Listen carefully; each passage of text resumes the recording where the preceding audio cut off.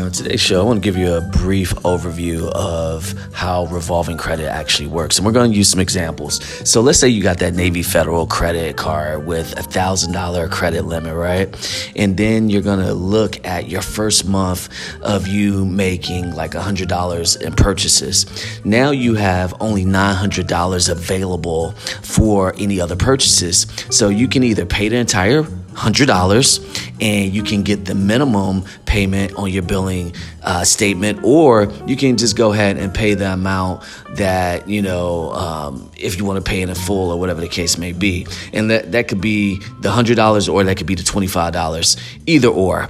And now your balance goes down to $75 and you have now available credit of $925. That's pretty much how revolving credit works.